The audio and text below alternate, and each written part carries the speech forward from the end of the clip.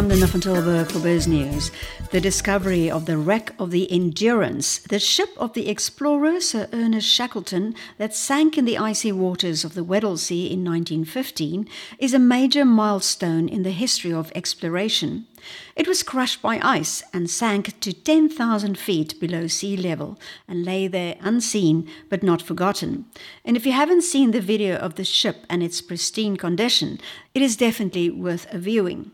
The expedition was made possible by a South African icebreaker, the SA Agulhas II, which set off from Cape Town in early February with the Endurance22 Expedition team on board. And also on board was Professor Annie Bekker from Stellenbosch University. BizNews managed to track her down, and although the line kept on breaking up, she managed to tell her story through a series of written questions and answers in voice notes. Hi, my name is Annie Bekker. I'm a professor at the Department of Mechanical and Mechatronic Engineering at Stellenbosch University. My involvement in the Endurance22 Expedition is that I'm a researcher. And actually for the past 10 years, myself and my group and collaborators at Aalto University in Finland have been studying the full-scale responses of the SA Agulhas II ship. So this is how the ship is vibrating, how it bends, how it shakes, and how her structure interacts with the environment.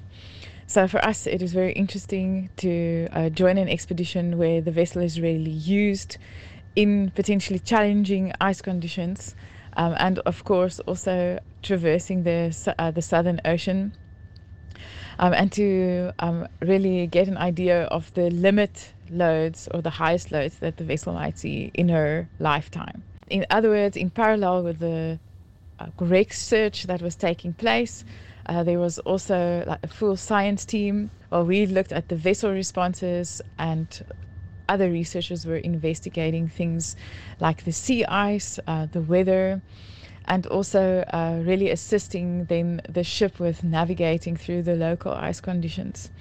So our team was not explicitly involved in finding or searching for the wreck.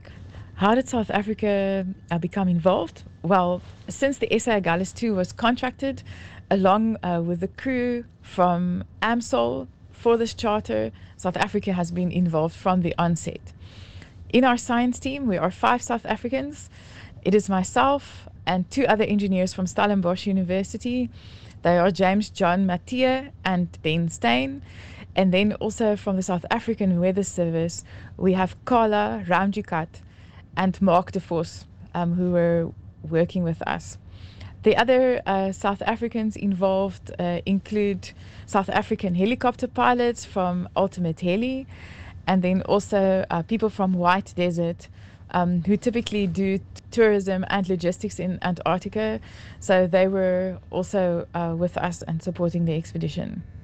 So what was it like to be part of this historic moment? Well, about 10 years ago, in March, this was when the SA Agulhas II was just about completed with her build, and she was undergoing her first sea trials and ice trials in the Baltic Sea in Finland. And at this point was the first time I became involved with the vessel. I flew over to Finland to take some engineering measurements on the ship when she entered the ice for the first time. And then to be on board now, 10 years later, 10 years of research later, and to be here at this pinnacle moment also in the vessel's history is quite indescribable. And I think for South Africa and for the ship, we couldn't have asked for anything greater. The wreck of the Endurance will be left exactly where it has been found, as it is a protected monument under the Antarctic Treaty. But how did Professor Annie Bekker feel when she saw the footage of the wreck that was in such an astonishing state of preservation?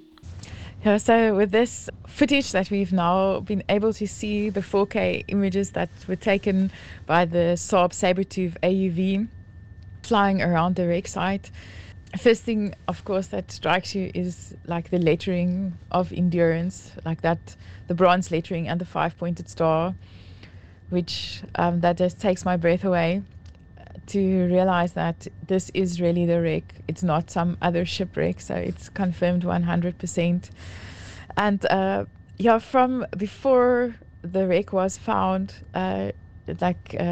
Manson bound, who described to us like what the wreck hunt would entail. They were actually expecting that the wreck would be in quite a pristine state. The other thing that is very striking is that there are no human artifacts really lying around.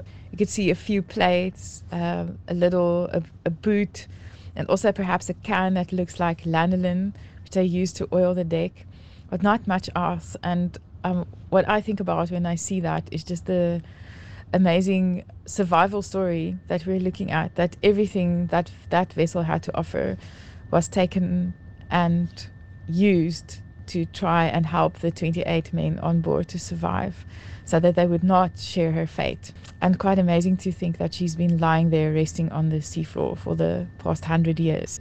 In the interview, it would be very important to say that the SA Agulhas is owned by the South African Department of Environment, Forestry and Fisheries, and that the crew that mans the vessel are from AMSL, that is African Marine Solutions, and that the captain of the ship is Captain Knowledge Bengu, who has been instrumental in piloting the vessel and making a success of this search along with his crew.